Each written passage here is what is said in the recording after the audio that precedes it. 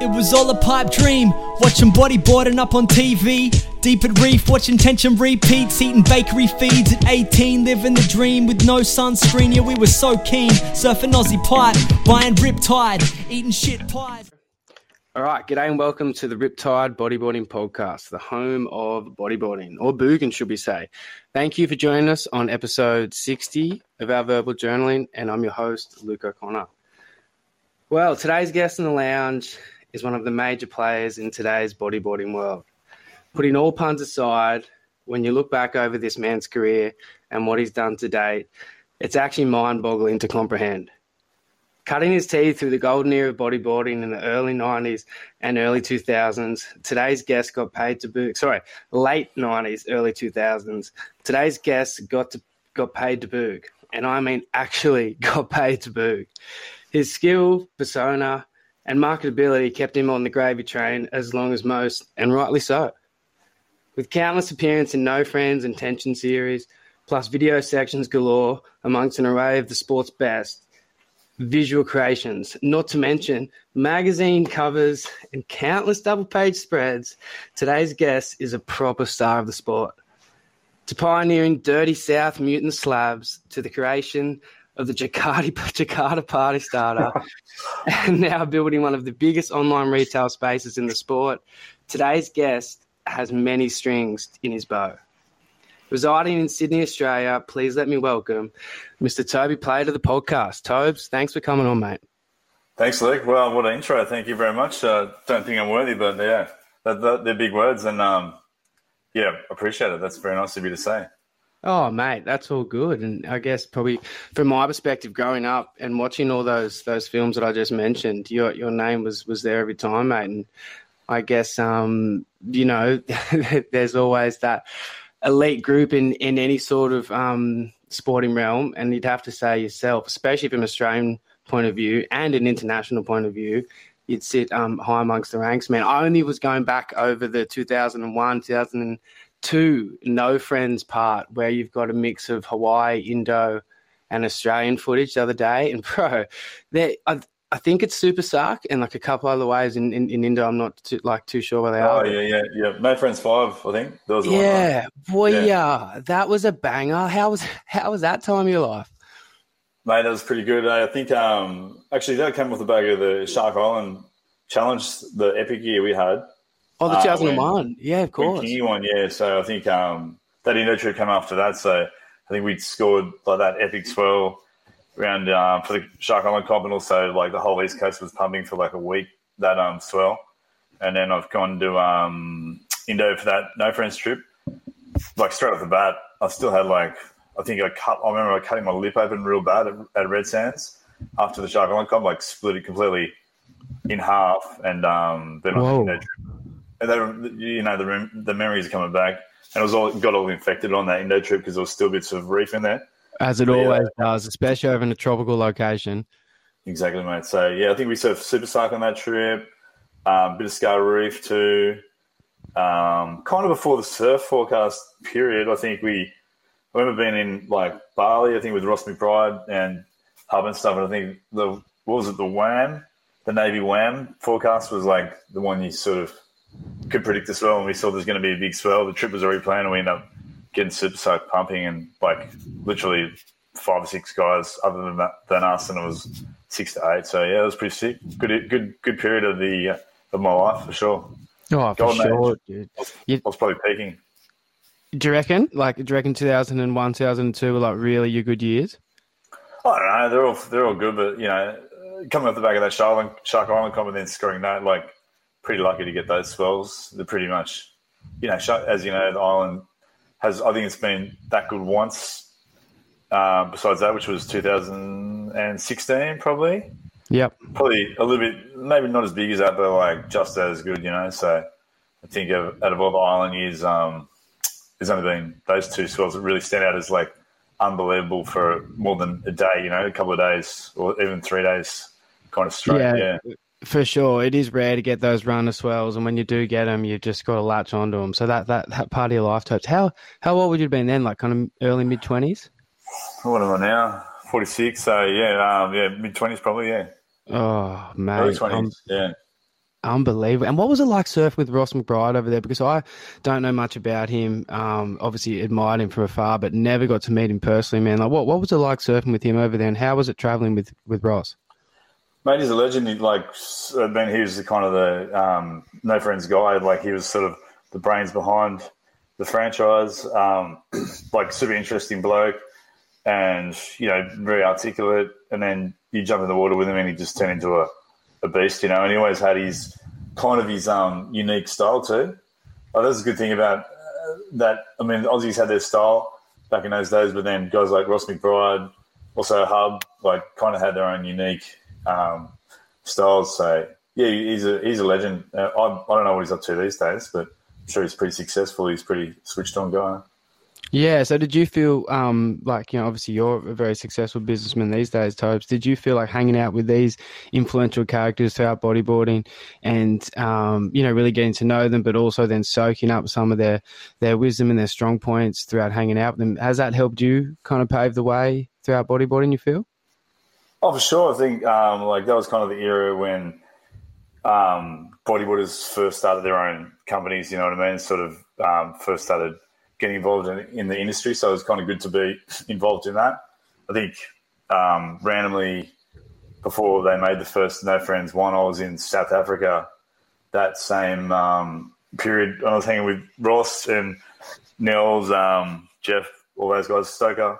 So kind of like was hanging out with those guys just before that whole thing started. So it was good to get involved and also take inspiration from what they were doing in the sport, and paving their own way and trying to put the money back into bodyboarding rather than, the big companies like Quicksilver and Billabong sort of sponsoring riders. They were the first guys to sponsor their own and make their own brand sort of thing.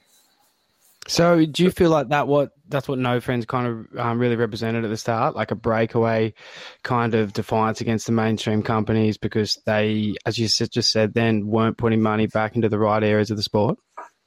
For sure. Like, it was kind of like you feel like the first time that we were really part of something, like a kind of a change in the culture. And, it wasn't just like Chris Jones movies before that, like Underground Tapes and everything was amazing. But I think they put that really arty sort of and great editing with classic music, all together and made it this thing you wanted to be part of. Yeah. Yeah, definitely, man. They're so iconic. I'm really enjoying, interviewing different people and seeing the different avenues because you often gloss over things that aren't your favorite at the time or don't grab you or whatever. But when you go back through all the footage, and there is an encyclopedia worth of the sport through the No Friends Intention films. Hey, like you can sit there for hours and just have your mind blown and your eyes just, fucking glued to the back of your head. You're so in the moment. Like sometimes I was, just getting lost in like older clips. I only interviewed Joe the other day, Joe Clark, and I went back through an old BlackRock clip and, I was just like mentioning to him, you just forget all the amazing sessions that go down and all the crazy things that have done because we're just so saturated these days with everything online and it's just now, go, and it cycles out of your feed in a day and you forget about it. But back in those kind of days when they were just getting drip fed down and properly created, it was such a more wholesome, enjoyable intake of content instead of like a blam in your face these days. Yeah, that's it. It's so true. You watch those sections over and over, and then you even hear those songs these days, and it brings back memories of that particular section you loved before you put on before you surf, or to get pumped up. Yeah, pretty cool. What was your pump up section, Toes? What were you putting on before surfs going out to heavy fucking spitting barrels? Like was there something that you were just pumping yourself up to? Oh, mate, I'd never really, when I was a Grom, for sure, I'd watch, obviously, Mike Stewart sections. I think Killer Days, Mike Stewart section was, Ben and I used to froth on that one. What else?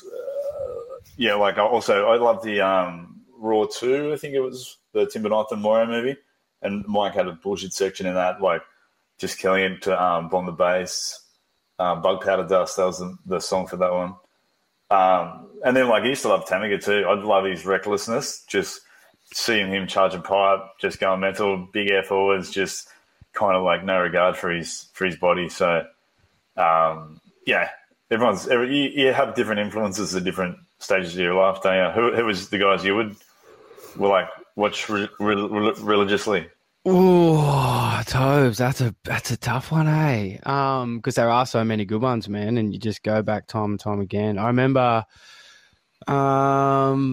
you definitely say like yourself, the Player brothers. You've just got Hardy and Winnie and Rawlins, and the classic top 10 of everyone. But I would say, like, at times Josh Garner. Like, I really enjoy watching Josh surf because Josh is like similar age, and I find his surfing, he's real honest and like just doing what he wants to do out there, and fuck, he does it well, man. Like, I still go back to that Riptide cover of him paddling the right, and that was kind of like a bit earlier on in the piece where not as many people had attempted it, and it was pretty fresh, and it looked like a rogue day, and like just how mean and backless that whole thing looked. And I was like, this guy is, and anyway, like you look at Louis and George and Davis, and like yourself at numerous places, like so many people taking on those waves, like you really give top respect to. And I remember Josh at the time, it was just something like that. I guess Pino growing up too, I've got to give shout out to him. Yeah. He's always been like killing it at the Island Day. I remember meeting him when I was a grommet. He's like,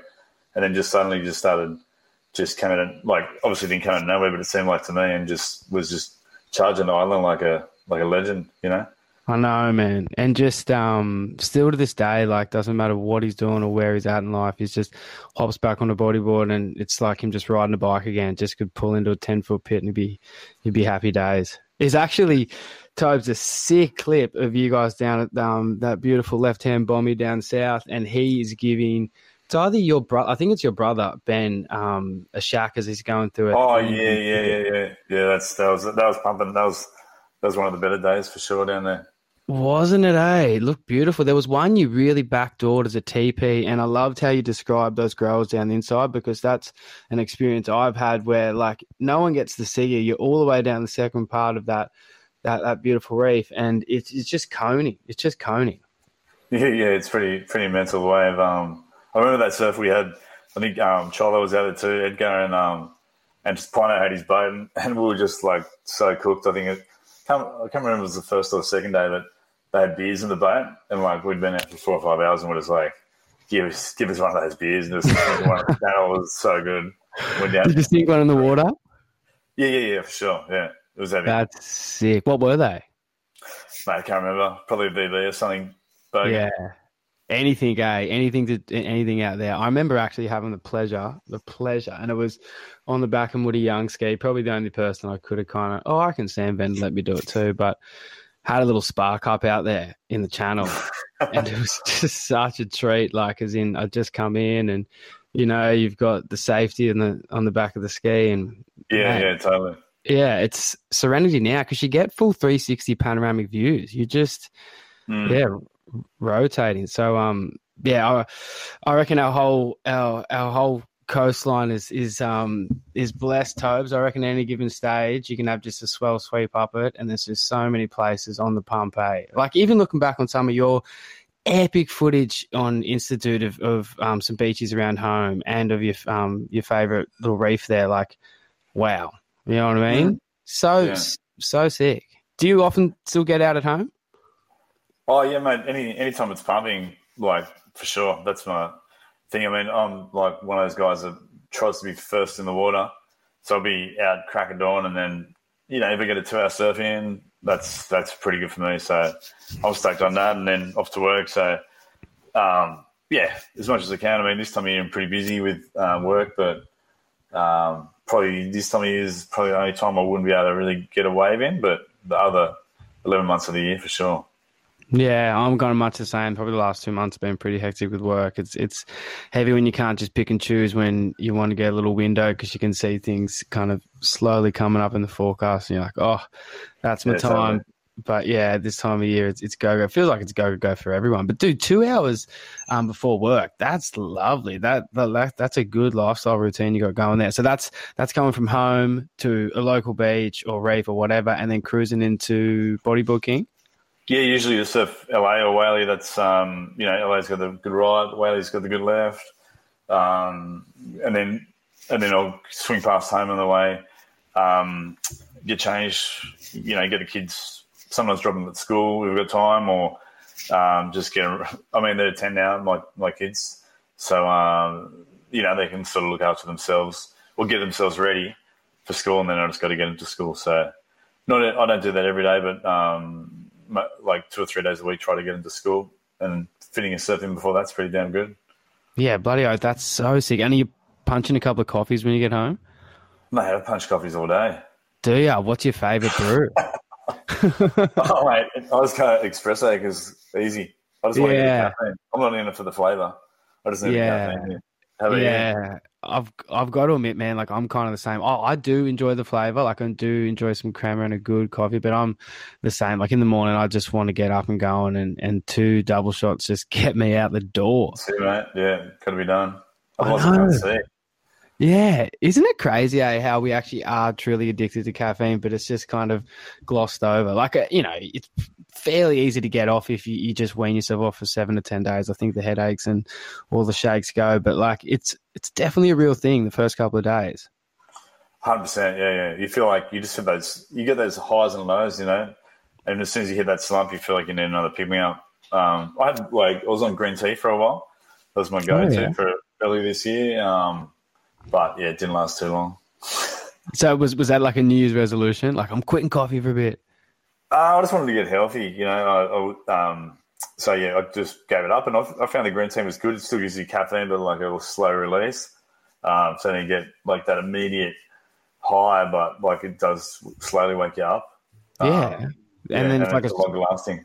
Yeah, 6. It's almost like having a banana, like loads your energy, kind of cruising throughout the day.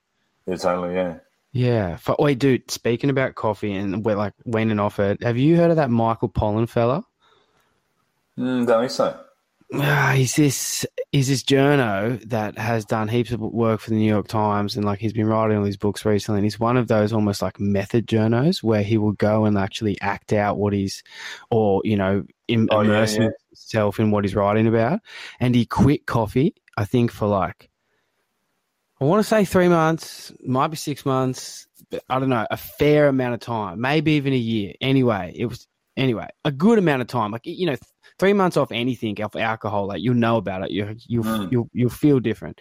He reckons when he got back on coffee, his first cup when he sat down was euphoric. Like it was like, whoa! It was almost like having a drug, which it is a drug, but you know what I mean. Yeah. You're just so used to it every day. Like it's just So he writes about it in there. And I'm yet to read it, but I'm so keen to hear about it because my dad like doesn't drink. He hasn't drank in 40 odd years, from just his own choices and stuff like that. But still to this day, smashes numerous coffees, mate. Like he's perking up on the reg, like perking up in the afternoon. I can see a bit of steam brewing up in his kitchen. The dirty dog, I catch him all the time. Like, you're not supposed to have caffeine too late in the afternoon, but he doesn't give a fuck. He's one of those guys that can just sleep on it. Can you sleep on it, Tobes? I can, yeah. I definitely. I mean, I try not to have it in the Arvo. Caffeine addiction runs deep in my family. My old man and his wife, they used to brew up a massive Perco, as you're saying, like after dinner. Fuck. And I'd be like, "What are you doing?" And they just like, "Oh, yeah." So yeah, it's in the veins, you could say. Yeah, it's in your makeup. Like it's that's wild. But I mean, again, everyone's just got different tolerances to stuff like that. Like back in the day, I was so amazed to find out that they used to serve people because they weren't boiling or heating their water up to filter it or disinfect it, so to speak. They were having mulled wine and beer in the morning, man, at the breakfast table. Really? Yeah, because it was safer to have that because it was fermented and it got rid of a lot of the nasties instead of just drinking the tap water at the time. This was 1700s, like back in the day. You know what I mean? Yeah. That's pretty psycho to think how far we've come. Like a little bit better than having fucking beer in the morning. True. That's wild. I didn't know that. I know. Thinking about having beer. Mate.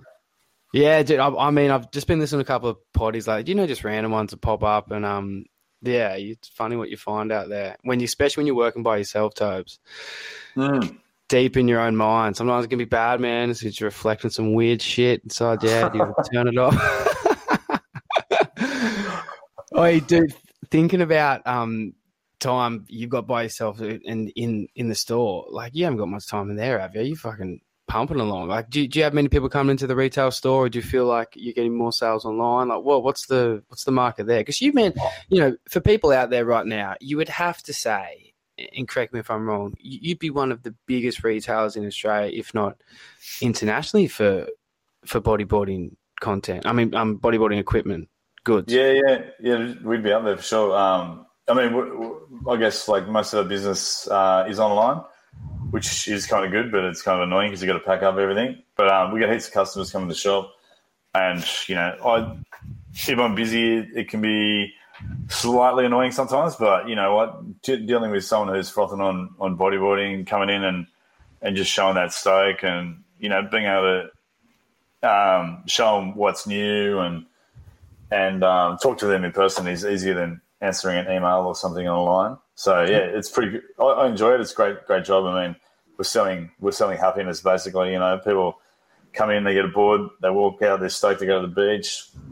It's a good thing. Everyone's happy. So pretty stoked to do what I do, and yeah, it's an enjoyable thing for sure. Yeah. Dude, and you get into like that. That's a downside of my job. Like sometimes working by yourself, you're like, fuck, you're just a bit of a loner in the corner of a pool area. Like you're engaging with people every day and having a yarn and meeting the fucking local community. It's yeah, totally sick. Where are you exactly again in the Northern Beaches? Brookvale we are. So just Manly Warringah Sea Eagles right opposite their oval. So mate, the dirty dogs. I'm telling you, they are the arch nemesis of the Sharkies. I'm not even really a Sharkies fan. It's more my wife, but when they come up on the draw, mate, everyone hates Manly. Yeah, but they're good, eh? Like Daly Cherry Evans and like when Des Hazel was there. I love when Des was there. He was just the... Yeah, Des was good, yeah. He's gone though, eh? Isn't he? Yeah, he's gone. Yeah, they're going through a bit of a restructure, I think, at the moment. Really? Yeah. Man, what was that crazy coach you guys had there for a bit? And he was so good for interviews. He was a great player, and I'm not saying he's crazy. He was just quite eccentric in post-match. Not Jeff Tuvey, was that him? Jeff Tuvey, mate. He had some clangers. Yeah, it's really funny. Oh, he'd blow up deluxe. I remember there was a couple of shocking decisions against Manly one year, and he just was like calling for blood from the ref. Mate, and just thinking about another one, like really quickly, and I'm get back to bodyboarding in a second. I know I'm just like digressing, but do you remember the Ricky Stewart outburst? Sorry. Oh, what, Ricky Stewart or Brett Stewart? No, like Ricky's. Oh yeah. Brett Stewart's had a good one, but like, dude, Ricky Stewart when he's talking about that Penrith player and talking about yeah. He was a weak gutter dog then, and he's a weak gutter dog now or something. It was super hectic and just like disregard. I mean, Ricky's known for it, but it was good to see. It was real old school. It was old school. I do like, yeah. I mean, it's a bit more politically correct these days, I guess, but. Yeah, I do love a bit of league. It's always good to watch it. You miss it. I hate it when, like Friday night or something, in winter you get home and I'll watch any game, But I do miss that, like for sure. It's pretty cool. Yeah, bloody oath, man. Well, like I guess winter's closer than we think. I guess now coming into the back end of the year in 2023. So you guys just had the Black Friday sales, Topes. How did that all go down? Mate, it's kind of weird, eh? Like it's been getting bigger and bigger. I mean, it's kind of a weird thing. I guess it's designed for the American market, Black Friday, which is like cool because, obviously they're coming into the depths of winter. They wanted to generate sales before the Christmas rush, blah, blah, blah. Kind of get it, but it's kind of weird over here, especially as a surf retailer, let's say coming into a busier time of year and then it's kind of like it's already busy, and then everyone's expecting these sales and blah blah blah. That's cool. It definitely drives business, and it's kind of like the kickoff to the Christmas rush. I guess it's kind of good in a way because it spreads it out. The Christmas shopping starts there, and if you're shipping stuff out, we get about a month to ship it rather than people previously would do it in the last like 2 or 3 weeks kind of thing. Yeah. But yes, pretty. I mean, you look at the news. Seems like a pretty tough economic climate with interest rates and all the rest of it. But I guess like we seem to be going pretty strong, so pretty stoked. Yeah, that's sick, man. And it seems like bodyboarding's a really cool place. Like, I really want to touch on the recent prem that UMC with Liam Lucas, the Above movie, which is so cool to see that coming out. And then you've got Roadkill and Rampage only recently put out. Yeah, Rampage is sick. Yeah, they're all sick movies actually. Like Above, Liam Lucas killed in that. It was good to see. That was his first proper appearance. Pretty cool story like that one because. Like the guy actually said, Bullard, he did that movie.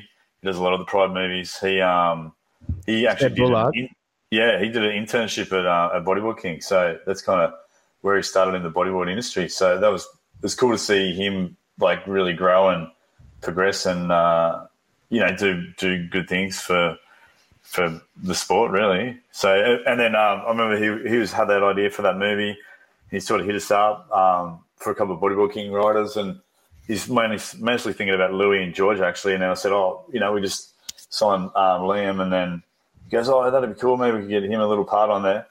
And then the guy has like a whole heap of clips in the movie. So it was sick to see him, and he was frothing on that night to, I guess it's his like time that he fully made it as a recognised talent, For sure, and he was put up against some of the world's best when you look at Steph Corkelis and Louis Finnegan and Tristan Roberts, man. He definitely didn't disappoint, man. Some of the maneuvers, he's so tight with his air reverses, his spins in the pit, some of those technical spins in the pit to rolls out and like really long barrels or flips at a beautiful little location in SA. Like, far out. Like he's definitely a skilled boogie. Yeah, he definitely has that flow, like he just links his moves together well, kind of full Aussie style, which is sick to watch. And then I just saw Louis' new clip Rampage last night, and that was mind-blowing. Louis in absolutely fine form. That 720 at the end, mate. Just like, boom. That was like, we're talking about it today in the shop, how like, that Gornell area reverse he does, the toe out one. At Nugs, yeah. Yeah, and he just like stomps it, and that's a toe out one. I mean, I think Gornell was higher, but like Louis gets like almost the same rotation off like this tiny little bowl. I don't know how he did that. Pretty sick. Yeah, it's fuck, man. I guess probably to take a wild stab in the dark, the amount of times he's surfed it, and just how fucking ripped and beast mode he's gone lately. Like, surely going to have an effect on it, eh? Because I sometimes, stumble across some of his reels, dude, and like when he is doing one-handed handstands or pull-ups and all this shit, I'm like, man, that's stuff that, yeah, you see some of the best doing. That's pretty fucking hard to do. Like, can you imagine doing a one-handed chin-up? Man, I can barely do a two-handed one, so... That's what I mean. Yeah, one-handed, no way. Yeah, fucking crazy. So it's definitely paying off. Yeah, it's paying off, isn't it? Dude, it is. And I guess there'd probably be a real sweet spot in regards to like building yourself up and still being super flexible and lean. I'm sure he's got that in mind with both his yoga and his bodyboarding, his main parts of his life too. But yeah, the way he's doing life at the moment and probably his diet. I think I heard him on the Grin Reapers talking to Whitey. And he was just saying he hasn't changed too much in his diet. He's just been probably restricted with the times he's eating and not just eating good things, like a fair bit of meat, veggies, just like, just run-of-the-mill stuff, nothing crazy, but just in good portions and just at proper times. It's just, wild to see what you can do if you put your mind to it. Totally. Well, you can say it's working, so that's epic. It's good to see Whitey, just talking about Whitey, it's good to see his Grim Reapers podcast and what he's doing with tension and stuff again. So sick. That's epic, yeah.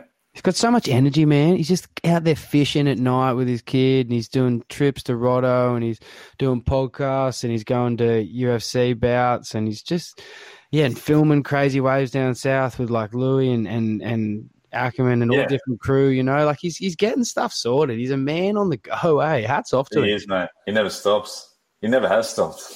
Actually, he must have for a little while because we didn't see much of him, but I guess his kids are a bit older and he's got a bit more time or something. Yeah. I guess really too in the first 0 to 5 years, it is pretty hard to find the time person to kind of do much for yourself. Because they are just a little bit more dependent, I mean, I would only imagine I've only got 2.5-year-old buddies. Hoping the 5's the time where it's kind of, just a bit more, not time, but just, a bit more codependency. Totally, yeah. Well, it's you can tell them to do stuff and they listen and, and then they can talk back to you too, so, yeah. Dude, speaking about kids and then it sparks my mind on family holidays, dude. And I only just remembered your beautiful place down at Bawley. Have you guys been back down to that sweet little holiday spot at your pad down there for a little bit in a while? We haven't been down recently. I mean, over winter, that's when we go down because it's pretty quiet down there. So I think the last time we were down, it was maybe September, probably September school holidays, I love it down there. It's a beautiful place. And, as we had a good session, didn't we? A couple of good sessions, maybe. Yeah. Mate. That time. I think that was coming up to 2 years ago now, I think. Was that Anzac Day, wasn't it? Around that time? It was that weekend. Yeah, and we were lucky enough to have a little place down there towards the end of the boat ramp at Cola, staying with Mason, and Luke Mason and Esther is. Oh, yeah, that's right. Yeah. Dude, what a time, and little like weather pattern, how cool were the mornings, and it was just that light wind, and there's actually a really sick clip on your Insta of that, that GoPro clip of the left you got there was so legit. Yeah, I love that wave. I mean, I'm too off. I mean, give me a ramp and I'll hit it, but I'm not looking for ramps out there. I'm just, if I get a nice pit and a tiny little bowl on the end, I'm happy, but if one comes at me, I'll hit it, but I probably won't try to land it. Not these days. Especially out in the flats at a crossover or something. But the ones that, as you just said, the ones that just rifle off down the reef there, God, they can really give you a moment in time, especially if you time them properly coming behind. Like it's a pretty unique kind of shaped wave when you think about it, Like, Jesus. Oh, mate, it's one of my favourites for sure. I mean, so many faces to it too, There's so many different waves you can go right, you can go left, you can get a ramp, you get a pit. Options are kind of endless, so I do love it. It's a sick wave. For sure, man, for sure. And I guess just the crispness, and just like seeing Pigeon House and just seeing everything kind of cruising it's along. Always dolphins. Oh, yeah, true. Sea life's abundant. It's definitely not fished out or overpopulated. Yeah, it's a good zone. But when you think about all other areas in Australia and you really look away from the cities, which are very small in themselves anyway, far out there is some expansive land out there, You see that actually when you fly on the plane up and down the coast, you sort of see how much, coastline there is, but also how much national park is still left, especially around the coast. It's pretty cool, man. Nothing better than going for a wave and looking in, you can't see another house or any house, which some of the spots offer. It's pretty nice. Yeah, definitely. You feel like almost back in time a little bit. And if you don't bring any sort of technology or you're not kind of connected there for a bit, it definitely feels like it. And you can get almost lost in some of those deep, bushy forests too. Oh, for sure. Love it, man. Dude, I want to, speaking about great waves, I wanted to ask you, you've been to so many places, Tobes, like you've surfed, had a illustrious career, I also want to touch on the 2000 skins comp, the TD skins comp, because that looks crazy. But like out of all the places in the world that you've surfed, where is your fondest memories for waves? Like where is the best place for waves for you? It's a hard question, because each one's got their like uniqueness. I do like Tahiti, obviously pretty hard to beat. That one you got straight off the boat. Oh, yeah. Was that like before the Tahiti skins, that one? Yeah, the nug, the fucking 15-foot nug. That was great. That morning, because I'd surfed I'd been maybe 2 years before with Tamiga, and we surfed it like pretty big before anyone had surfed a big, just randomly. Kind of a stormy day, and got a few pits. So I'd surfed it kind of big before, and then that Tahiti Skins comp, we actually rocked up late in the boat, and I was like, fuck. I was like, no, we're blown it. Like, there's only this much time before the comp starts. Like, and you could just see it was just like pumping. I remember I paddled out, and then like there's kind of like a few guys out, but like I paddled out, and this one came, and I started like paddling for it, and like I was going, who's going? Anyone going? And everyone just looked at me, like, what the fuck? Like, you know what I mean? Like, no one answered. All these guys had priority, and I was like, okay, and just like started stroking, and then like as I remember looking down, I was like, it looked like I was looking up at like a unit block or something. Oh, looking down, and then I went 3 stories up minimum. Luckily, got into it like a little bit of a chip in, and then just went nuts. I think Hub was in the channel there. You see him, he's like doing the double sharkers, and I remember coming out of that one, just sitting in the channel, just like, fuck, like, oh, what do you do? Like, you don't know what to do. And I was like, should I paddle back out? I mean, there's been way better waves ridden since, but at that time I was like, I felt like, the biggest pit I'd had out there, and just had to sit in the channel for like 10 minutes and just like calm down, Just had so much adrenaline going through the body. Wow. So you were shaking in the channel after that one?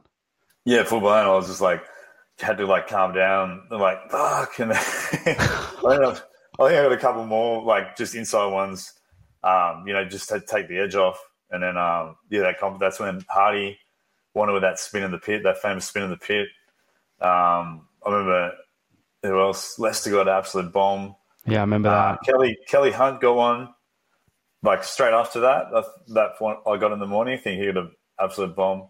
It kind of was weird. Like that was glassy, and then this big squall came in and just like blew it all out. And then because yours looks like not a drop out of place. That's what it's like over there. You get like these calm periods, and then you get these rainstorms, especially sometimes with those big swells. They sort of come and go. But man, I still remember that Hardy spin in the pit to win that. That was definitely an amazing moment. I saw, and then Kingy when he won that epic year too. You got those Sid pits. Can't remember what year that was, but that was 2006. Probably.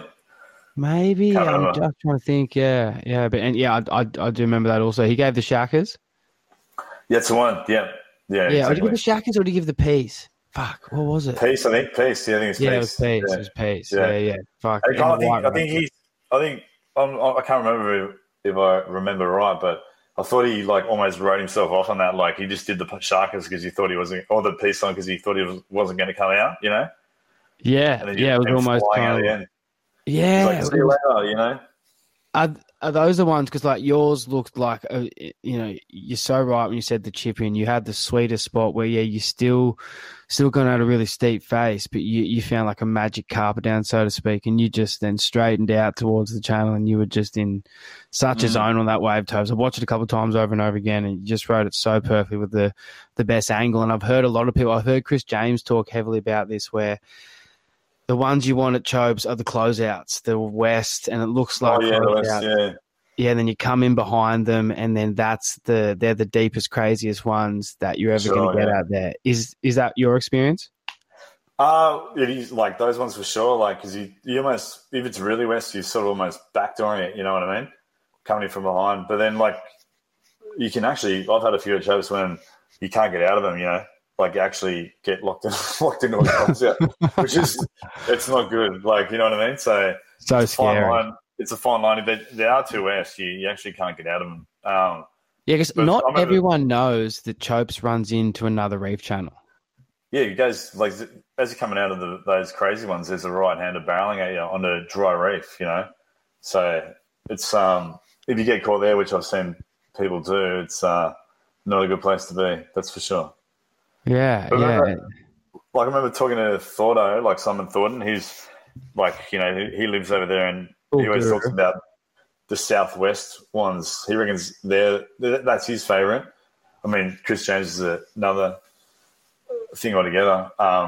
He But I probably think loves Chris those real also ones. wants just the craziest kind of like he wants. I think he's also said at one of his favorite waves around home that he wants waves that the good ones out of you pretty much don't make. That's what he's totally.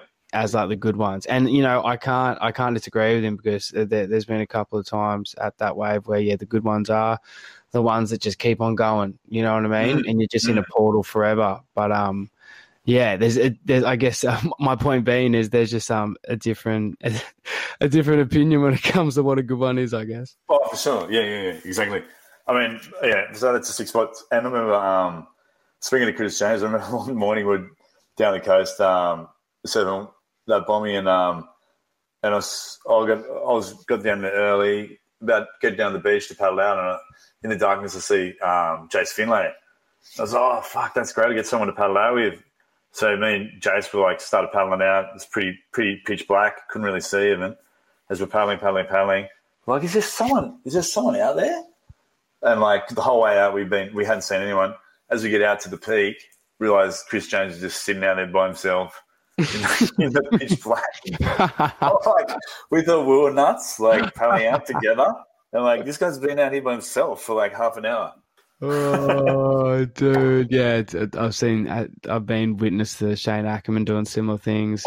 Ackerman, I've seen him do that too. Same thing. Yeah, I'm like, you guys are like in another league, you know. They are, and I think that swell forecast or that moment is on their mind from the time they see the charts, and then it's just like, we are getting there first, and we're trying to get some good ones. And I guess the experience too of being out there in raw energy and not really know what's going on. Like I remember Wally telling me a story once when you're not supposed to drive personal watercraft before sunrise and after sunset. Even if you put lights on them, like I think there's still really strict rules and blah blah blah. It's kind of hard to do, but he was going out to shoot some waves at Bawley, and there was obviously like a danger of him being the only one on the ski driving himself whilst trying to shoot flash photos into 6 to 8 foot gaping pits. And there's just something different with certain people out there that want to just go to the next level, and you just got to appreciate it, like just admire and appreciate it. Totally. Yeah. Especially so that's pretty cool. And that was sick. I remember speaking of Kingy too, like I remember when I went with him down to Lunas, or he instigated with Twinsy. That was another time when he just goes into overdrive. Same as Hardy. I've seen Hardy go. Man, but let's speak about that, Tobes. We got to talk about that trip down to Lunas. Like that's one of the places that, it kind of is up there with the holy grails of slabs around Australia, and it's usually mentioned in the conversations of the heaviest waves going around. Like, what was it like going down there as kind of the guinea pigs for the industry? Like, surely there's probably been people surf it prior to you, but not in the kind of like realm as like a professional athlete at the time, and no one knew about it, man. No one fucking knew about it. We were all blown away when we saw this footage come out. What was it like down there? Yeah, that was. That was just luck. You know what I mean? I really had nothing to do with it. It was. I think Kingy and I, a few other people were on a rejected trip up and down the East Coast, and we'll end up in Tassie. I think it was our last stop. I think I only had a kind of small wave board with me because I wasn't really expecting to get many waves. Kind of like a rejected promo tour. And I think Phil Gallagher gives us a call, gave Kingy a call. I was just a tag along. And goes, oh mate, there's this wave. You keen to surf it? Blah blah blah. And Kingy's like, yeah, I'll give it a go. And then I just happened to be with Kingy. I don't know if Twinsy was even thinking about me, or I just was the closest guy to go with Kingy, you know what I mean? So ended up just booking our tickets from Tassie, went to Melbourne, and I think Josh Barrett, he picked us up, and he was frothing out Kingy, stay in his place, and we met up with Jace Hazel, and Mickey Smith was there too, that's right, he was the filmer. Oh, and, how timely to have Mickey Smith there, mate, with all the pits going around. Exactly. So it was kind of like one of those things, like these trips, it's nowadays you know what it's going to be like, but I didn't even know what we were going for. It wasn't even, no one even had photos of what it was like or blah, blah, blah. So we ended up getting there and then having a look, and it was just like somehow jagged. It was like it was actually a bit too big, but it was like 6 to 8, a couple of 10, I don't know, that stretch of coastline. There's just these rogue waves that come in that are double the size. So if you add it on a 6 to 8 foot day, there were definitely like 10 to 12 footers sets coming in. And same thing, I remember paddling out, and we kind of weren't really knowing what to expect.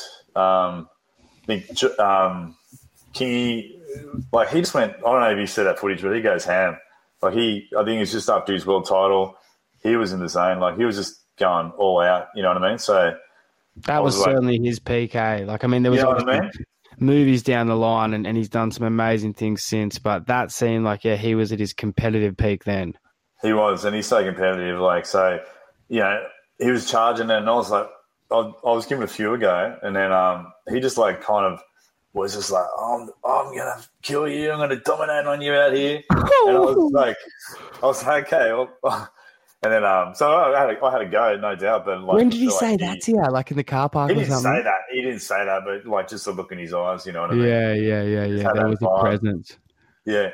And it's kind of weird. I don't know if you know, when you surf waves like that and these heavy slabs are coming in and you don't know what the reef's like, you don't know, you never seen it if anyone gets pumped out there, what happens, blah, blah, blah. You almost don't want to hoot people into the waves because you feel like you could be liable for them dying or something, you know what I mean? Yeah, so especially like, that zone. You're like, are you going? You're like, are you going? Are you going? It's not like, go! Or you're like, are you going? And he's like, he was, and then we ended up scoring. It was 2 days straight, super lucky to get it. Jace Finlay came out, he had a few. And then Twinsy got absolutely belted though. Like, he was shooting in the channel, so did Mickey Smith. And, like, there's this, I don't know if you know, on the big sets, it kind of breaks out on the bombing there.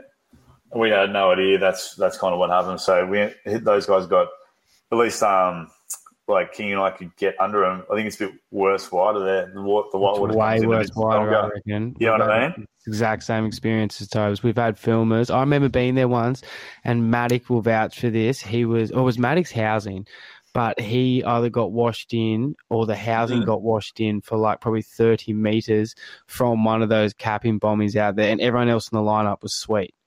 Yeah, exactly. And almost lost his housing then into the lagoon and just got it with the ski before it went into the no man's land zone. So, yeah. I mean, it's nuts wave. And that's the thing that people don't realise out there. Like, you actually can get totally washed up across that whole shelf. And that's what Twinsy ended up doing on the last day, I think. And back in those days, remember, it was 36 rolls on film. Like, there wasn't digital cameras, or you had to change batteries.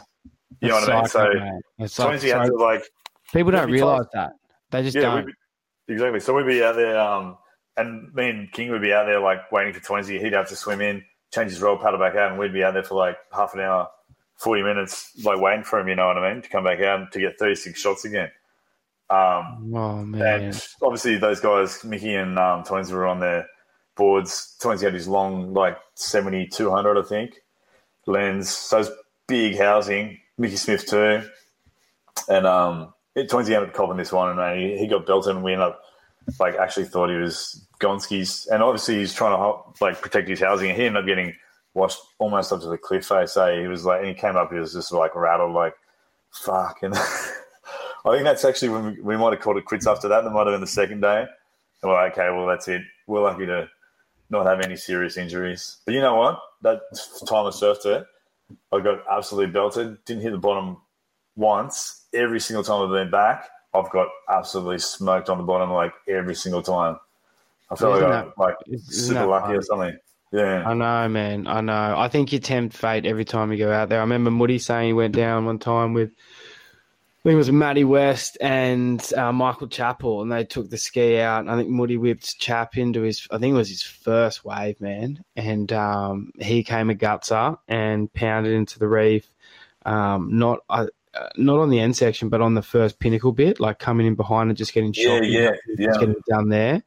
And mate, like he just did it broke his clavicle, I think. Popped his shoulder, broke ribs, broke something in his back, I think. Like, and just first wave done. Have to drop him to hospital, and then that's the end of the whole session. Can you imagine that? Like, as you said, so lucky to walk away with just toying to get him washed in, really.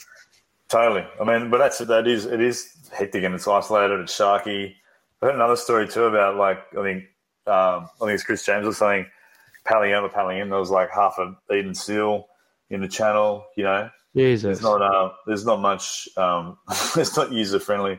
Put it that way. No, man, and all that big kelp and seaweed there, and thinking of it now, and me stupidly not putting this two and two together, like abalone divers, kelp, seaweed, like sharks like to hunt in those areas because it gives them like a zone of like surprise, and when you're off in like a deep channel or for bomby there, like totally. It's just anyway. I'm probably just spinning myself out even thinking about that now, but it is a fucking wild place. How is it waiting in the morning? And if you're there early enough, you're kind of there in the dark. And until we get out to the lineup, it only just hits light, at like 8 a.m. or something. It's fucking wild. And just the whole walk in, the whole walk out, just the whole scenario of it, and what it's called and how it's named on the coast, like it's just a spooky place, man. I remember sleeping there one time. We drove down from Sydney one night, and I remember we left at like 4 p.m. We didn't get through, into this part of the coast until like 4 a.m. And man, we pulled up at that car park, and we were with 5 of us slept in this hatchback. Like it was insane how we just put our seats down and had our bodyboards under the car, so I had more room in there and whatever, and just tried to go to sleep. And me and K-Man, Cole Buchanan, and I'm pretty sure Huddy at the time too, Brian Hutt, was there. He was definitely there, but I don't know if you saw.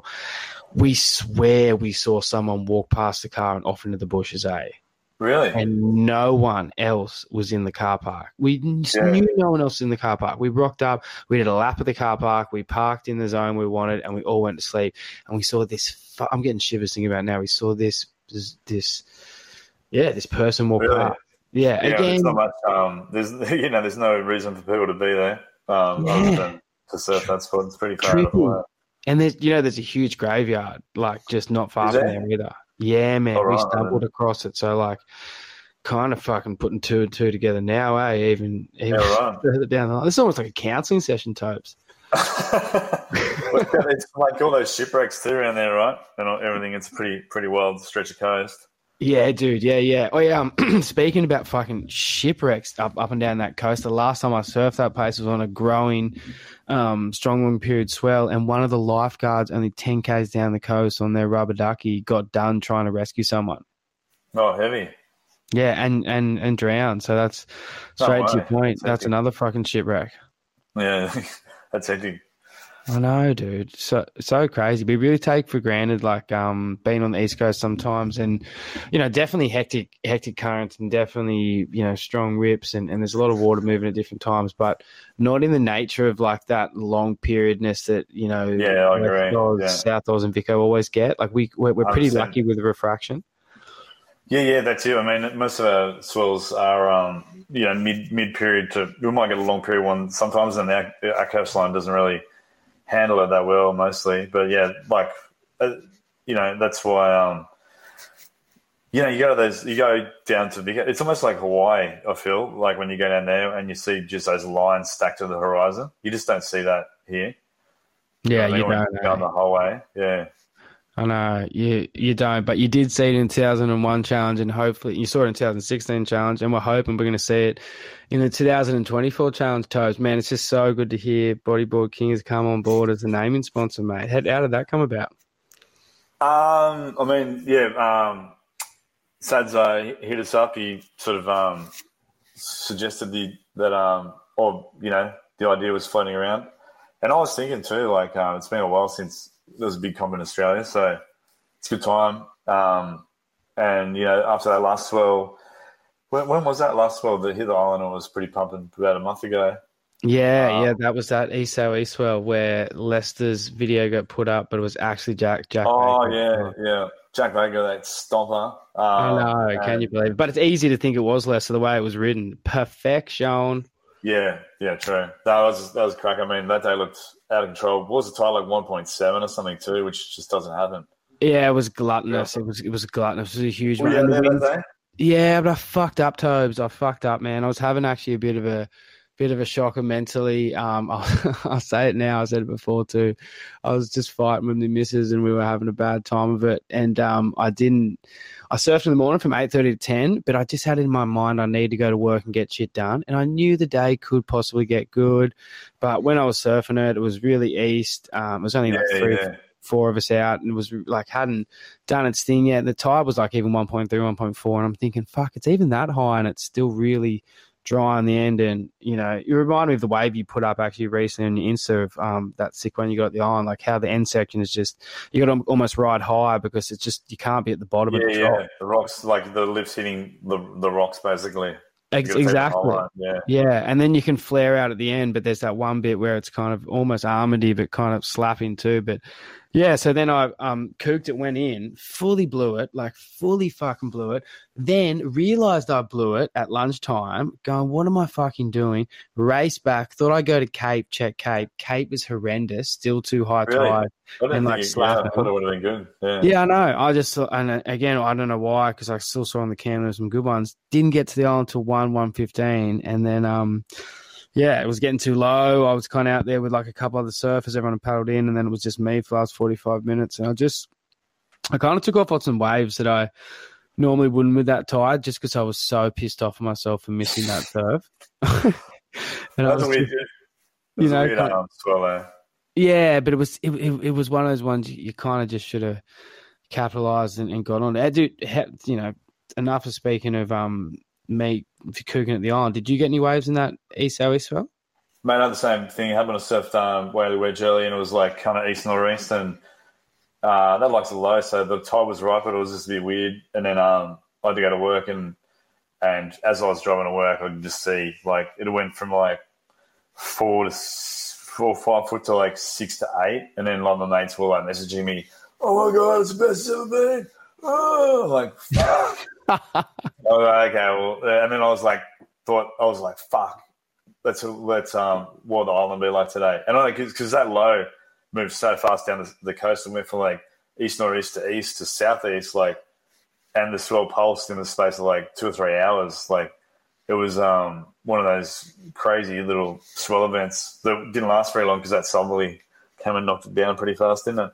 Yeah, it did. Be so right. I think we were very well positioned, like it kind of pulsed right in our zone as it was shifting that mid morning, and that it's hardly held off until like kind of early afternoon, and then definitely came up. But far out, like it was a crazy little run of waves. I love when that happens. Like I wish I was there, but when you look at the quality waves and you can see how good everything is, because really, going back to the island and Bodyboard King coming as the naming sponsor, like we want swell for this up and coming event. And like the last, kind of 3 or 4 years, there's been a couple of days here and there, but again, really hasn't been doing it. But that day a month ago showed what it really can do. And when it does that, it's fucking one of the best waves in the world, Tobes. It's crazy. Oh, sure. 100%. Like, it's, it's such a sick wave. But I find it like super hard to read. I'm not very good at the island, that's for sure. I mean, just that wedge takeoff and, blah, blah, blah. You got to it's almost like 2 waves, right? Like when you take off a white rock and you're linking up with surge, it's like 2 waves kind of linking together to one. For sure. It's this weird band of energy that sometimes can have a warble through it as like it hits white rock and then kind of refracts it differently over surge, and then you got to put on the brakes, or you've either got to really put on the afterburners and try and get out of a tricky situation. Like, yeah, dude, I don't know if you can't read the island that well. That footage that you put up, that was in that 2016. I'm pretty sure, was that the last heat of the day? You know what? That was I was last heat of the day, and it was the changeover between the last heat of the day and the final. And because they were doing the tallies, blah, blah, blah, there's like about a 30-minute gap maybe between the last heat and the final. And like I just stayed out there with Marashi, and I think I was out with Garth McGregor and Winston. I think it was just us maybe. Maybe there's someone else. I can't remember. And for some reason, like, I'm not sure if the guys sitting in the channel didn't want to surf it, or they thought they couldn't surf it. But like it was just us three guys out for like half an hour, just going, which was probably some of the best. I think it almost got too low for the final. That's heavy, man. That was I was in that heat. Me and Sammy Strachan were in that heat with you. So to rub it in, mate. No, that's all right. We actually went in because I just I remember Sam was out there. Yeah, you must. Yeah, for a little bit. Yeah. Right. I must have just gone in. I think I was just devoed my performance, probably. Yeah. No, I was because I had an average comp that one too. But mate, just any time to get that wave is sick, especially for you're lucky you're in the area, but I don't get to surf that much. It's a sick wave. Yeah, it is. But in saying that, man, I've seen a lot of footage out there over the time of yourself, Tobes. Like, I mean, even going back to that No Friends clip we talked before about No Friends 5, there was a crazy towards the end of that clip, a low tide grower you were on, pulled back from Roker Street, where Gliso used to live. Unfortunately, rest in peace, his apartment blocks. They've now gone to construction heaven. But dude, like there's one in there that you get eaten on, and it's like 6 to 8 foot, well, easily 6 foot, growing across low tide island. Like, you've spent heaps of time out there. I swear to God, you and Ben used to hunt it. We did, yeah. I mean, it's definitely one of the best, if not the best bodyboard wave on the East Coast, I reckon. But that's when I had time to travel and surf waves like that. But I love that wave, but it's scary, Definitely, like, I've got absolutely belted a lot of times. But that's what's good about it. It's a challenge, It's why it's called the Shark Island Challenge. I know, and that's it. You kind of got to put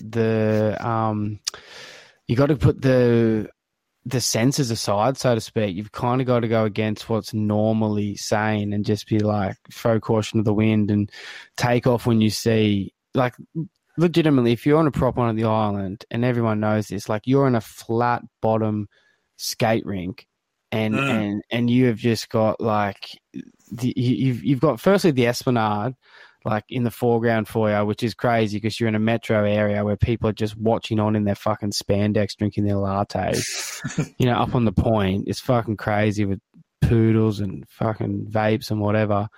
And then, like, you've just got so much bedrock just to your left, like, when you're coming through this wave, like, you can't help but look at it and what it's doing beneath you. Like, it's amazing. And, like, we've all been hurt out there. I've recently copped a gash to my shin where I just fucked up surfing it. But like, everyone's paid their dues out there if you've surfed it enough. But that's what makes you keep coming back. It's like the thirst for that ultimate wave out there, that crazy good one. There's always different things you can do out there. It's always a challenge. It never gets old. There's some waves, unfortunately, do get old. You can just master them quite easily because they just do the same old thing every time, and that's fucking great. It's a great way to practice. Yeah.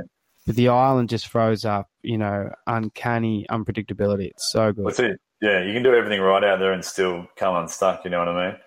Oh, fucking oath, man. The only one person I haven't seen, there's probably two, that constantly do it that well, would be Lester and Pino.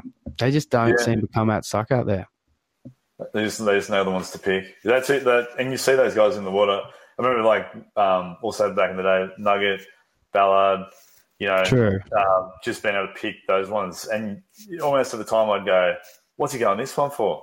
And then you'd see just him this, like, telescope take off. Yeah, so it's definitely, that's why I find it hard to read. I find it hard to read from out the back there. Take on with surge, no worries, easy. It's going to slab, but, like, to link it up all the way, and there's such a fine line between the angles out there. The swell's like 2 degrees this way or 2 degrees that way. It makes all the difference, doesn't it?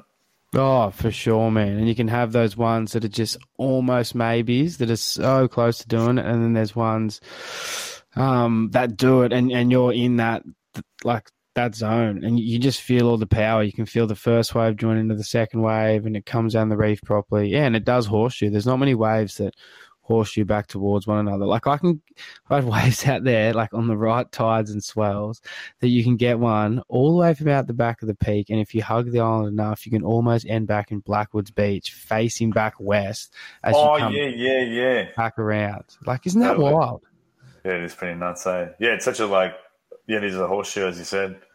It's Yeah, like a full windmill. It just takes you the whole way in. I find it psycho. There's even little air bowls on the inside. Like, yeah, it's sick. I've done a fair bit of swimming out there too, Tobes, just on like quieter days. With my wife's dad, he loves ocean swims, and it almost seems like a bit of a changing environment under there too. Like, you know, we've spoken about on this podcast, I think Shippy's having a lot of rocks falling down off the cliffs, but it seems like the island, and maybe that has something to do with the way it's been breaking lately, things shift out the back. Like, there's definitely big boulders out there that, I don't know, get washed out of the river or definitely shift from time to time, because it's... Oh, really? Yeah?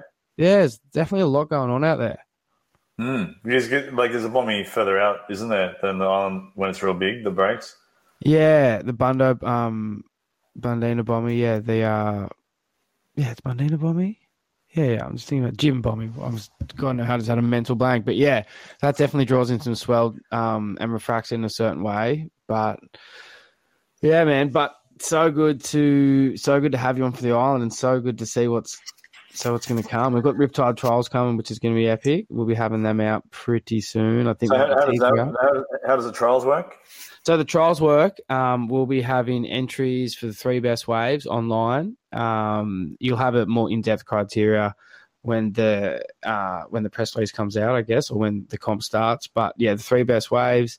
It'll be video submissions. Anyone in the world can enter. There'll be a nominated fee, and you'll go in the draw and be picked out. I think it's 2 weeks out, or possibly a month out from the opening night on the 23rd of May. That's the opening heat draw night down there at next door at Cronulla. So yeah, I'm pretty sure it's next door. I don't know if we confirm that yet, but it'll be on the 23rd of May. And yeah, that'll be the two winners from that comp going in there. So anyone out there who wants to come surf Shark Island 6 to 8 foot, I think you should be putting your submissions in or getting your video footage in order. I think we do have to look at the criteria and make sure that we can get a cap on the time too, Tobes. I think because we don't want super old footage. We want probably something a little bit more relevant with the time. But yeah, other than that, it's going to be such an epic comp, and I can't wait to see what comes out of it. No, sick. Yeah, that's a great idea, and well done for you guys to bring it back. Stoked. Oh man, I'm so pumped. Thanks to Riptide for getting behind it, and everyone that's involved. You know, Sam Van, Sads.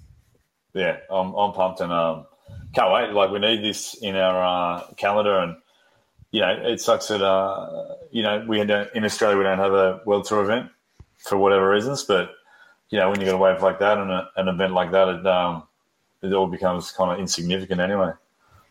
Definitely, man. I'm not saying the world title and the tour is insignificant, but you know, it's for different people. Like, it's more, you know, heavyweight riders, locals, and Aussies to showcase their riding.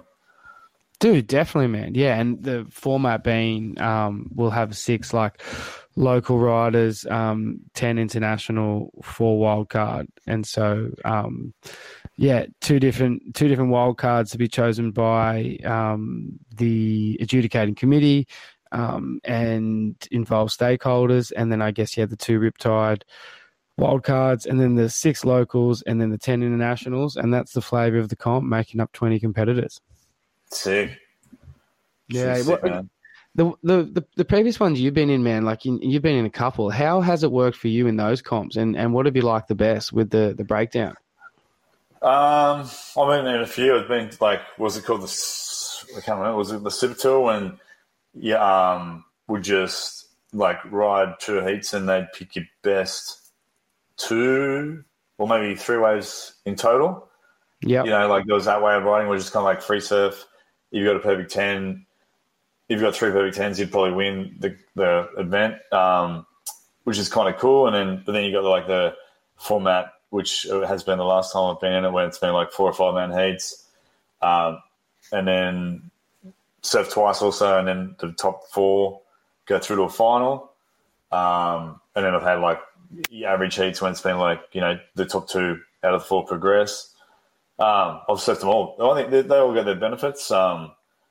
But, you know, obviously it's kind of hard with the island because of the tide, isn't it? Like, when you have those super tour ones, like you might have had 2 low tide heats, or some guys might have had 2 high tide heats, and better waves. They say they judge it on the conditions, but yeah, I think you need to have a final, like at least where it's getting like 4 men in the final.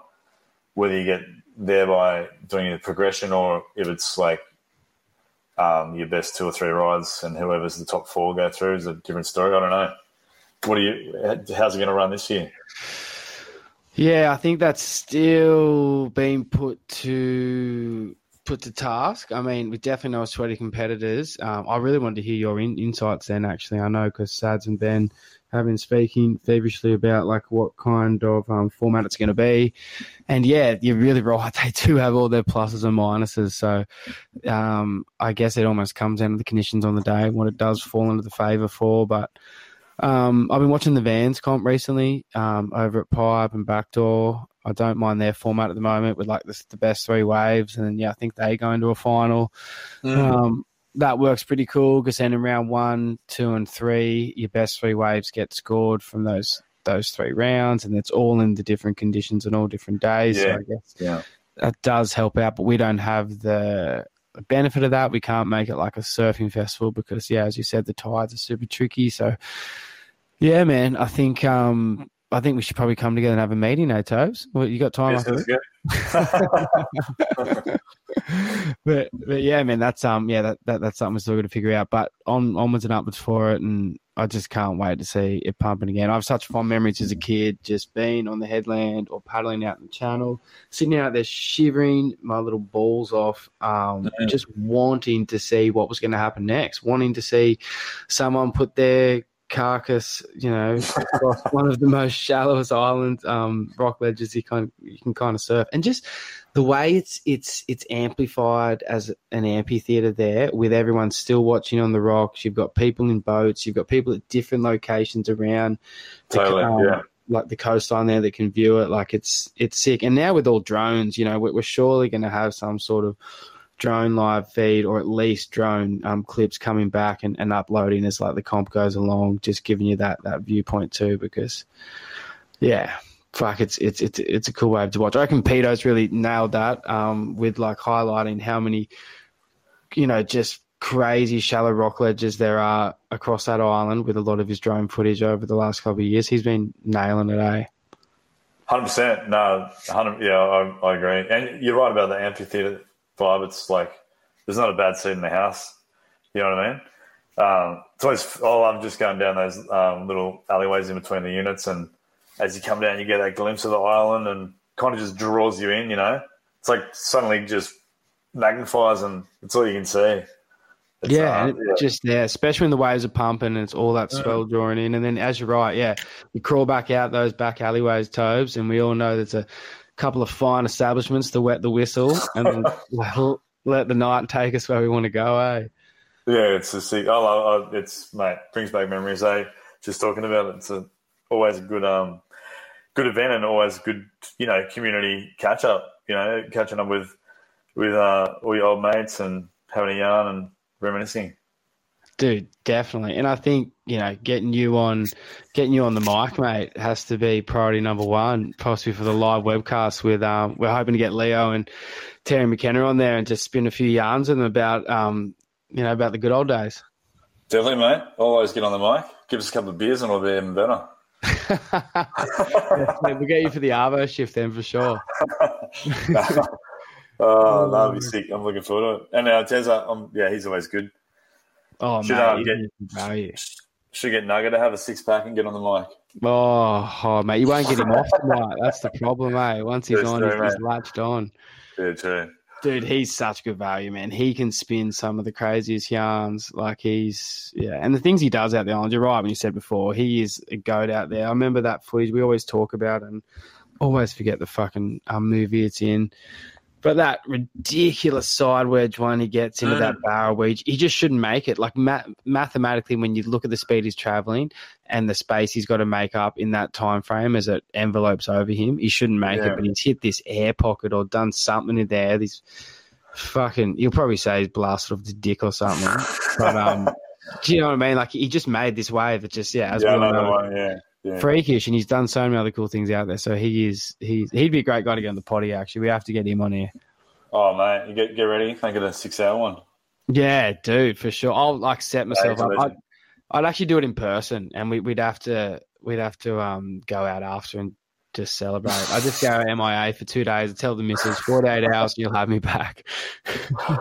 Seriously, that's the nugget. That's what you do with him. But no, he's a legend. Yeah, it'd be cool. Like any of those guys going to go in it, you reckon, the comp? Yeah, we're looking at things backwards and forwards with like spots and who wants to put their riders in from different brands. Obviously, we're definitely open for any sort of sponsorship that wants to come on board when it comes to selecting riders and putting them in the competition. But I guess when it comes down to local guys, we're definitely looking for younger talent, Tobes. Like we want to obviously promote the young generation, and Liam Lucas has talked about this heaps, and I'm sure he would have mentioned to you through your comings and goings with the Above movie. Like it's just harder at the moment for Groms probably to get heaps of traction with everything that's going on. It's definitely getting better, then it's getting worse, and people like yourself are putting so much time and effort and money back into the sport, and it's so appreciative. But yeah, like that's just one of the things I think with these positions in the comp we want to focus on. We definitely want to have the younger gen coming through and securing that, you know, level of athlete and entertainment for the next 10 years, man. Like I saw Anthony Miller going hard out there that last spell, so it'd be sick to see someone like him or definitely, dude. Coming through.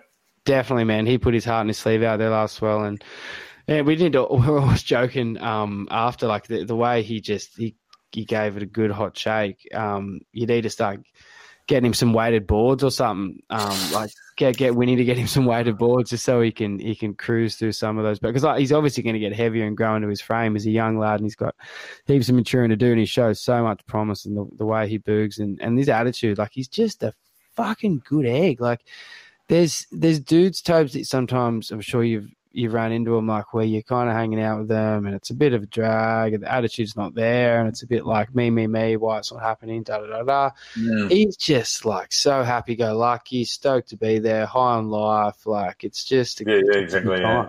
Always have a smile for him, always.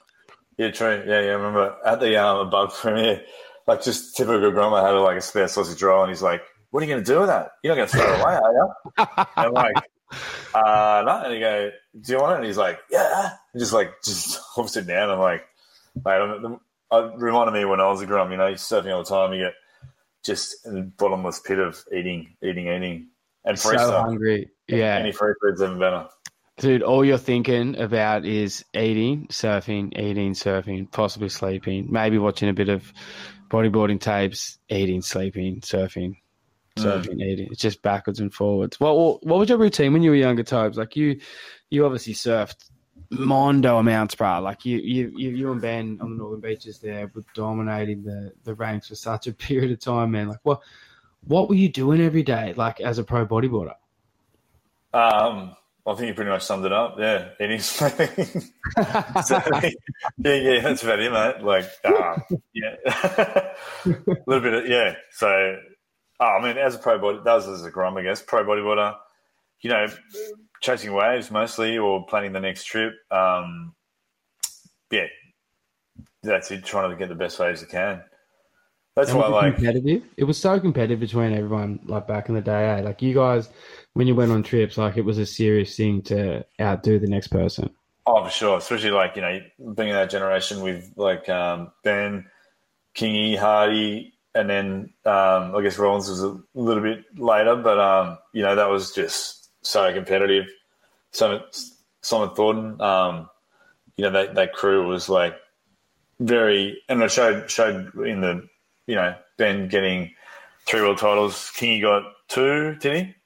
Yep, 2 world titles. He's going to count a third because was there a drop knee one in there? So there's like 6 or 5 or 6 between those 2 guys alone, you know what I mean? So they showed the competitiveness of them. Obviously, I wasn't as good as them, and Hardy was probably as good, if not better. He just didn't have the competitive, as much of a competitive streak. But he'd probably just destroy anyone on any other day, you know what I mean? So, yeah, it was definitely a sick time to grow up. And then just seeing the Groms behind us, like Rollins, Winnie was a bit younger too. Just seeing those guys come up, and it was a pretty epic time in Australian bodyboarding. Kind of a bit of a changing of the guard from the skid kid days, like Bill McKenzie, Matt Riley sort of days. All the I guess you could say second gen behind those guys.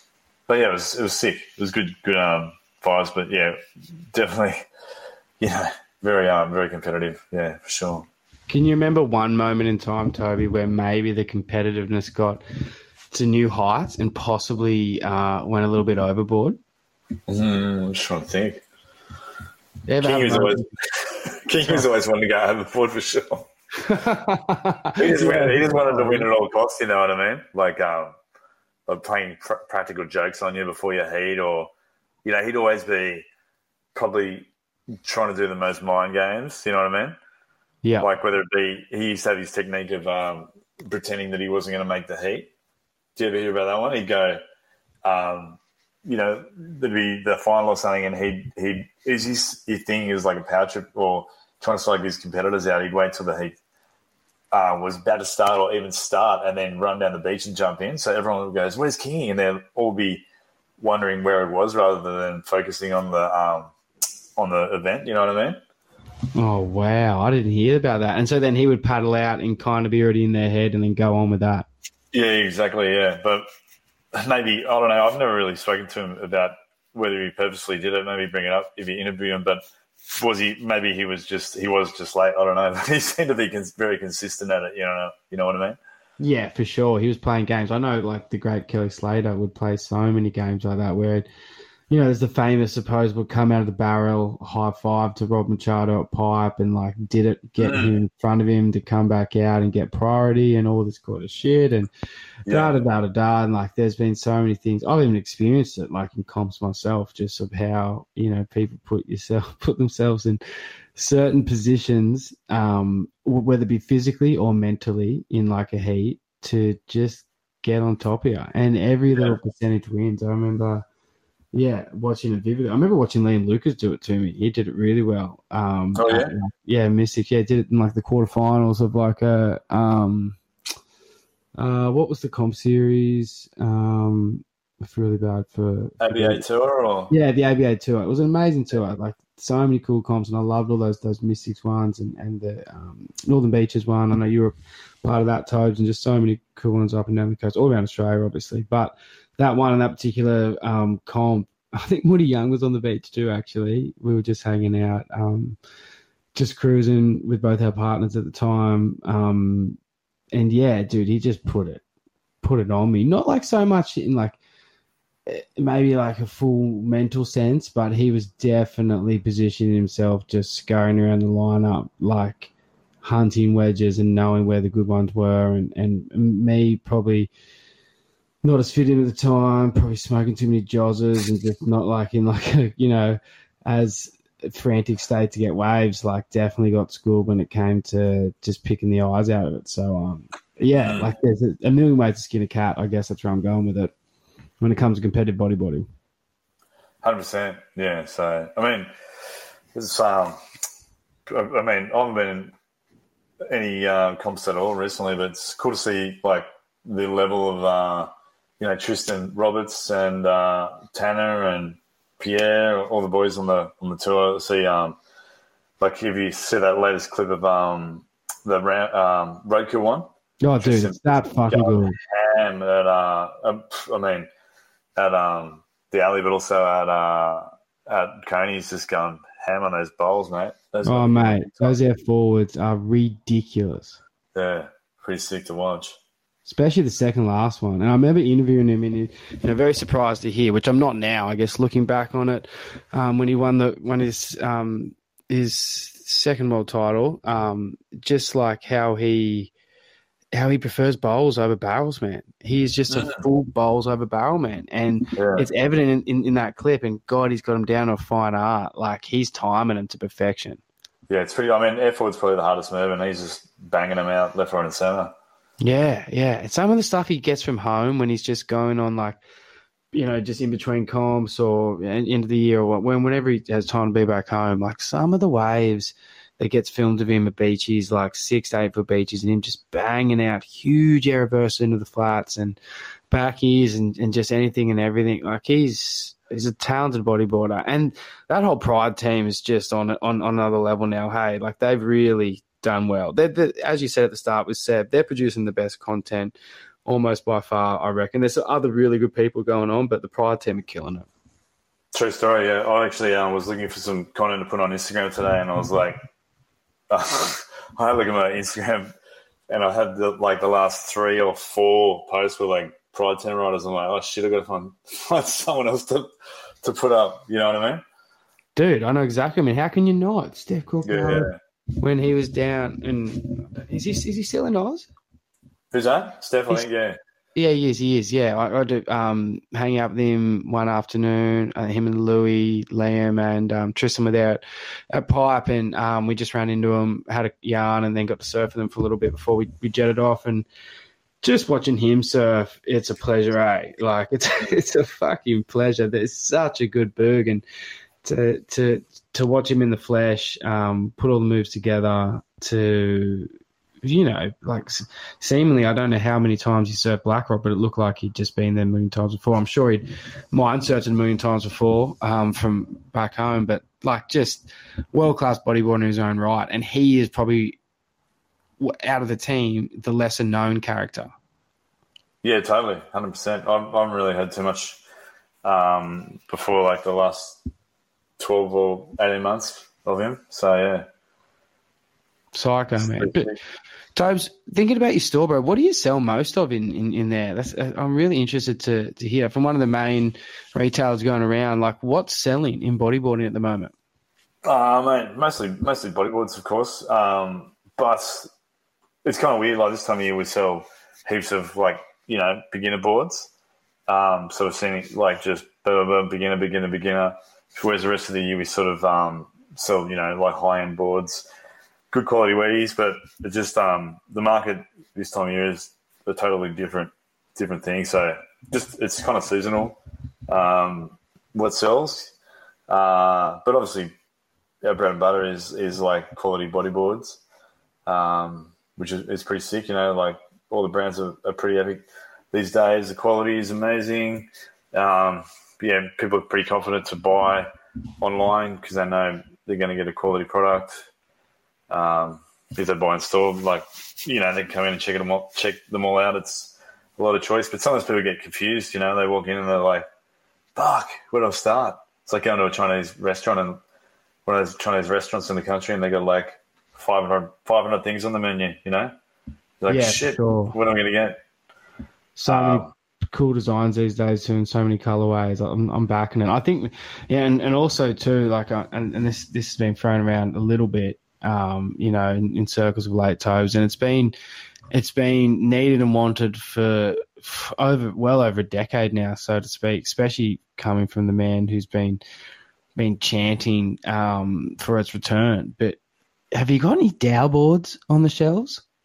Well, I don't know going Dow anymore, but there's a couple on the market that aren't Dow. I'm sure Pike Lander would just love to come in if you've got a 42, maybe 41.75. I don't really know what he wants, but I'm sure he's looking for some Dow. He's constantly talking about Dow. I like to, I pick up an old board and I do like that feel. And a lot of people are sort of asking for a bit more flex in boards now. I think, it's kind of gone from almost being too stiff and rigid. People are sort of coming back to having a bit more flex, especially in colder waters, but also if you're surfing like a heavy reef break or a wave face that's changing with steps in it, it is good to have a bit of give in it because it does like bend with the wave a bit better. So, there's a couple of boards on the market that do PE core, which is like it's meant to be the equivalent of Dow with like selling slick and mesh. So, yeah, definitely. And they go pretty fast. They pretty much sell out pretty fast too, those boards. So there's demand for them, but I'll put the call out to manufacturers for you and Tig, mate. Get some dough off the shelf. I reckon you should just come over and try hand picked. I reckon, I don't know if you've had the chance to try them, Toes, but those Apex cores, when I hopped on them and you just have just standard mesh, Surlin Slick. I got on Bat Tail, which is, I'm sure everyone's heard about because I've harped on, raved about it for too long. But yeah, the best thing about those boards that Michael produces, and Rossi, obviously can't forget Rossi. He's the man at the back actually doing the hard work. Michael's just the front pretty man who just gets to put the smile on. Like, dude, like the boards are responsive straight away, and that was the biggest thing I loved about them. And at home, that's probably one of the biggest things we need. Because you're right, how fucking stiff were some of the boards coming out over the last 10 years, Tobes? Like, yeah, exactly. I mean, it is good. It's good sometimes because your board has longevity. You don't have to buy a new one straight away. But you know, I'd have some surfs, like in bigger waves, particularly when I'd come out of the surf and my thigh was actually bruised, like heavily bruised, because I was just trying that hard to get my corner in, you know, and dropping down and like just trying to reef that board into the bottom turn that I'd bruised my thigh. That's you were locked in that hard to your crescent clip that you'd bruised your thigh on that part of the board. Yeah, totally. And like afterwards, I go, "What? How come my legs so sore? I didn't hit the reef." It took me a while to work it out, and I go, "Man, why is it sore?" And then like I'd go, "It's on that side." And then like when I was doing it on the left or the right, it'd be on the same side. So that shows you. I mean, bottom turning is everyone does it differently. Obviously, I put a bit of pressure on that inside edge with my thigh, but that shows how sometimes they can be too stiff, and that's the amount of force you have to put into like get them to go where you want it to go.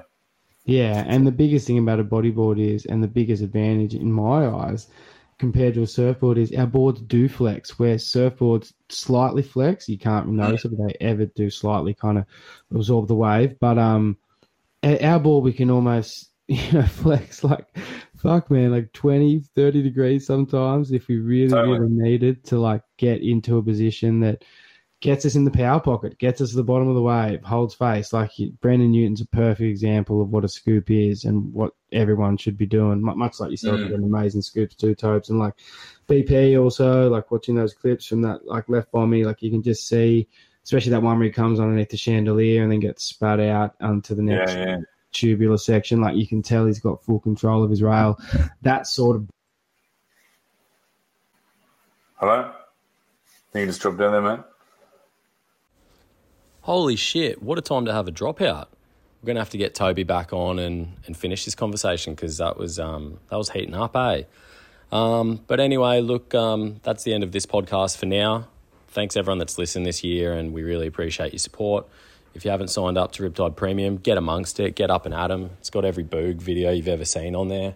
And we're just in the process of creating more in 2024. So let's get it.